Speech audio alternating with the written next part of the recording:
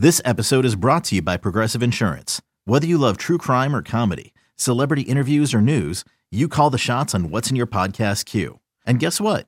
Now you can call them on your auto insurance too with the Name Your Price tool from Progressive. It works just the way it sounds. You tell Progressive how much you want to pay for car insurance, and they'll show you coverage options that fit your budget. Get your quote today at Progressive.com to join the over 28 million drivers who trust Progressive. Progressive Casualty Insurance Company and Affiliates. Price and coverage match limited by state law. You could spend the weekend doing the same old whatever, or you could conquer the weekend in the all-new Hyundai Santa Fe. Visit HyundaiUSA.com for more details. Hyundai, there's joy in every journey. We're back with more Tapped Out with Brendan Tobin and Sean Levine on the BetQL Network. All right, we're going to get Eric Richter from the New York Post coming on in our next segment. Until then, you just got to deal with Brendan Tobin down in Miami and myself, Sports Machine Sean Levine here in Kansas City. And we're talking about fights literally all over the world. It's going down in London, Saudi Arabia, and then UFC 278 tonight in Salt Lake City. Kamaru Usman taking on Leon Edwards, part 2. So Edwards comes in as a big underdog, you'd imagine, about 3-1. Usman a minus 350. And I think Usman's going to end up getting a lot of those walk-up tickets at the casino window. I think a lot of people are going to talk themselves into paying that amount of money. That being said, you were talking about how you kind of look back at the first time the guys fought and say that matters. The only reason that I don't necessarily think it matters too much is this. Each guy is so much better, BT, and so much different than they were. I mean, bro, if they fought 2 years ago, I'd say, okay, you can't be that different. I'm basically the same guy I was 2 years ago. Or if it was 3 years ago or 5. 7 years ago, dog, like you didn't even have as many kids, right? 7 years ago. Like, things change in our lives. You're thinking about it, bro. I'm not going to tell your wife that, but you were thinking about how old one of your kids are. I can tell there. I'm just saying, sure. 7 years. We were all different people back then. So Leon's much better. Usman's much better. We can get in the argument who's improved more, but I just don't put any stock into it. Okay, but that's the problem, though. Like, if you've already lost to a guy and you're agreeing that he's gotten better, like, that inherently is where the problem lies for Leon Edwards. Well, Leon hasn't lost since then, bro. I mean, Leon's obviously gotten better, too. It'd be one thing if Leon went on this, losing streak like a lot of people do after they lose to Usman. Like your boy, Jorge Masvidal. It happens to the best of them. Leon has just beat everybody, literally, since then for the last 7 years. So you could argue that Leon, if you want to talk about who's the more improved fighter since then, we're going to find this out tonight. Leon's definitely in that. What are you laughing at? Sometimes you say things that don't make sense. Like, it's just what do you mean well, first of all, like, are you trying to make the argument that Leon's improved more than Kamaru Usman in that time? Like, Kamaru Usman has fought in world championships time and time and time again against the best competition in the division. Like, adorable that Leon Edwards is in a scrap and almost losing to Nate Diaz, who isn't beating anybody these days. Like, it's great and all, but I mean, what are we talking about? Okay, great. You've put a nice win streak together. You've improved at some level, but also so has Kamaru Usman, and he also happens to be probably the best fighter in the world. And oh yeah, he's already beaten you when he wasn't as complete a fighter.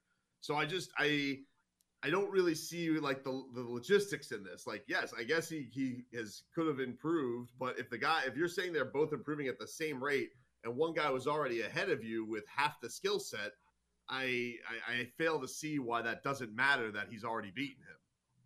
Well, a couple of things. First of all, you know that MMA math doesn't work that way. Sports don't work. It's not MMA math. MMA math is if you're talking about somebody who you've beat and you've beaten the other guy, that's MMA math.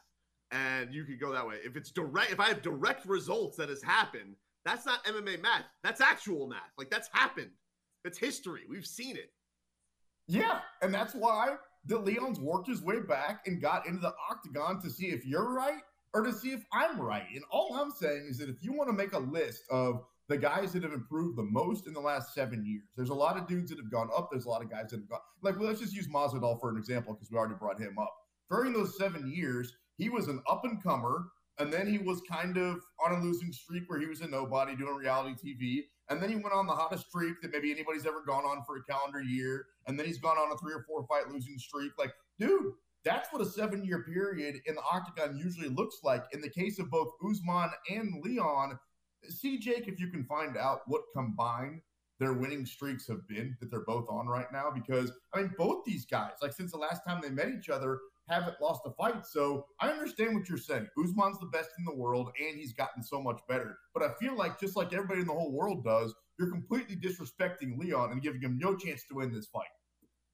Yeah, that's right.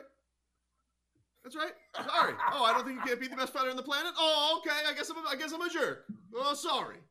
Like, no, it's not that you're a jerk. Like, I'm sorry, it's not dude. that you're a jerk. No, we know that you're a jerk. No. Hold on. Okay. All right. Go ahead. Let's just. You're just saying things. Oh, look at his win streak. Look at the credentials of the guys that Usman has taken on compared to the guy that Leon has taken on. It's not the same, dude. The stakes aren't the same. Actually, you could argue that. I mean, two of those, again, for the third time, we'll bring up Masvidal on the show. Bro, he kind of is a journeyman. I know he's your homeboy. I know he's Miami guy. I know you were there when he got knocked out. Leon Edwards lost to Jorge Masvidal after he already won a fight on a night. He got punched in the back of an arena. Oh, well then give him a championship fight. Is that how you get fights nowadays? Listen to this guy. By the way, there's a segment. He actually did get a championship after that fight. That's what I'm saying. Coming up later on the show, there's a segment called "You Gonna Fight Me," where we basically do this. BT sounds goofy, and I tell him why he's wrong. But I'm sorry. I really am. I'm failing to see here. You find that Leon is getting disrespected, and your first argument was, well, the fight that they had doesn't matter, which is silly. He lost that fight, and then you're saying, well, they both improved. Well, if the guy that I've already lost to has also improved, how does it not matter that he's already beaten me? Well, first of all, the first time around, it was a relatively close fight. I mean, it's not, and granted, to be fair, Usman wasn't Usman yet, like that we know now. But it's not like Leon just got completely dominated. They're both completely different fighters since then when it comes to both the striking and the wrestling going each way. They're both ridiculously better. And like you also sometimes say things that you know you don't mean. Like a couple of minutes ago, you said Edwards almost lost to Nate Diaz, and I just let it slide. Really? He almost lost to him because he got punched in the face once? Do you not remember those 50 times that Leon punched him? Do you not remember where the cards read, I want to say, 4-1 from every single judge? So you can do whatever math you want to make up. It's just not true. I'm not sitting here to defend Jorge Masvidal, but Masvidal finished Nate Diaz, and Leon Edwards did not. An older Nate Diaz. So this guy who you're throwing all these flowers at and you want to crown as the next champion of the welterweight division, I'm failing to see like where this grand improvement has come from. Now, correct me if I'm wrong. Is that MMA math that you just did? Because I feel twice. It's not MMA math because you're talking about resumes and why Leon Edwards should be looked at. Whoa, he dominated. Not enough to finish Nate Diaz. Nate Diaz came closer to finishing him than he did the other way. Okay. All right. He was on wobbly street, dude. He was like, whoa. It was close. It was dicey there, dude.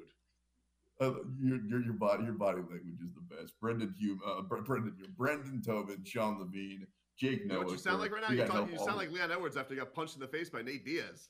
You're stuttering. Okay, all right. Well, at least he was still talking, unlike your boy Jorge Masvidal after he got punched in the face by Kamaru Usman. I heard you were there. That's what rumor says. We'll keep. MVP and Mike Perry go the distance. Jake says so. We'll let you know who wins that one.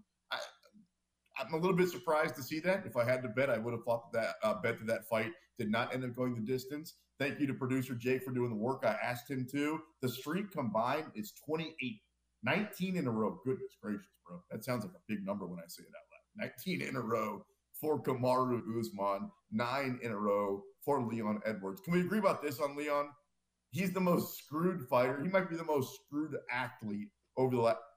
You disagree with that too? Over the last 5 years, like the opportunities that at least he should have had tonight happen probably like 3 or 4 different times. It's a stacked division, dude. I don't know what to tell you. Like, okay. You've also sat on this show and you've praised Colby Covington. Like him and Kamaru Usman have been at the top of this division for a long time. You tell me Gilbert Burns didn't deserve the title shot when he got it. You're telling me Masvidal didn't deserve the title shot when Masvidal should have gotten the title shot. The only reason he got it on short notice the first time around because they didn't want to pay him, and so Gilbert Burns ended up getting the fight, then ended up having to pull out, and they went back to Masvidal. So, like, what are we talking about here? Yeah, Leon Edwards. Right. You want to know why? Because his fights have been boring, and his wins haven't been impressive. That's why. Another day is here, and you're ready for it. What to wear? Check. Breakfast, lunch, and dinner? Check. Planning for what's next and how to save for it? That's where Bank of America can help. For your financial to-dos, Bank of America has experts ready to help get you closer to your goals.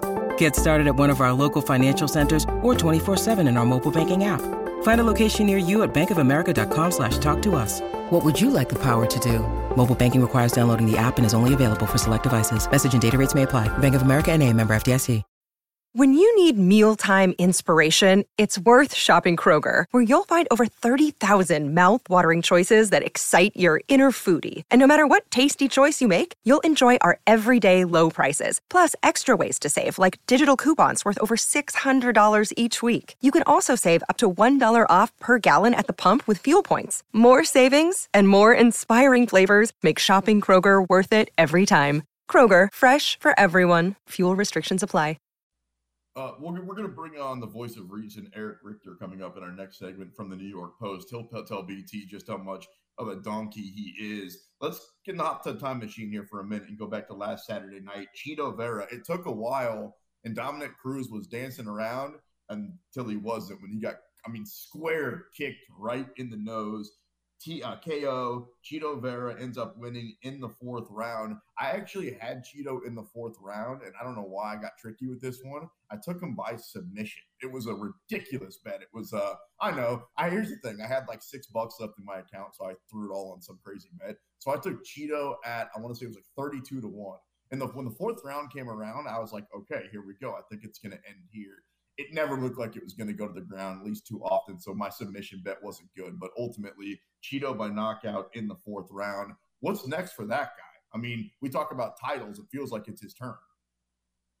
Yeah, you want to talk about a guy who definitely deserves a title shot if it isn't going to be next, because it is a very competitive division. I don't want to dismiss that. It feels inevitable that he will be in that spot very, very soon. He's impossible not to root for. We got a taste of that last week when we got a chance to speak with him, but even just the way he handles the win afterwards, he doesn't seem demanding a title shot. He just seems so confident in what he's doing right now and the way he's steamrolling folks. That's a difficult fight to go for. Dominic Cruz is not an easy guy to figure out. I think he did have a lot of figuring out to do in the middle of that fight and was able to get to his spot and get the big time finish, man. He's a very, very impressive fighter and very dangerous.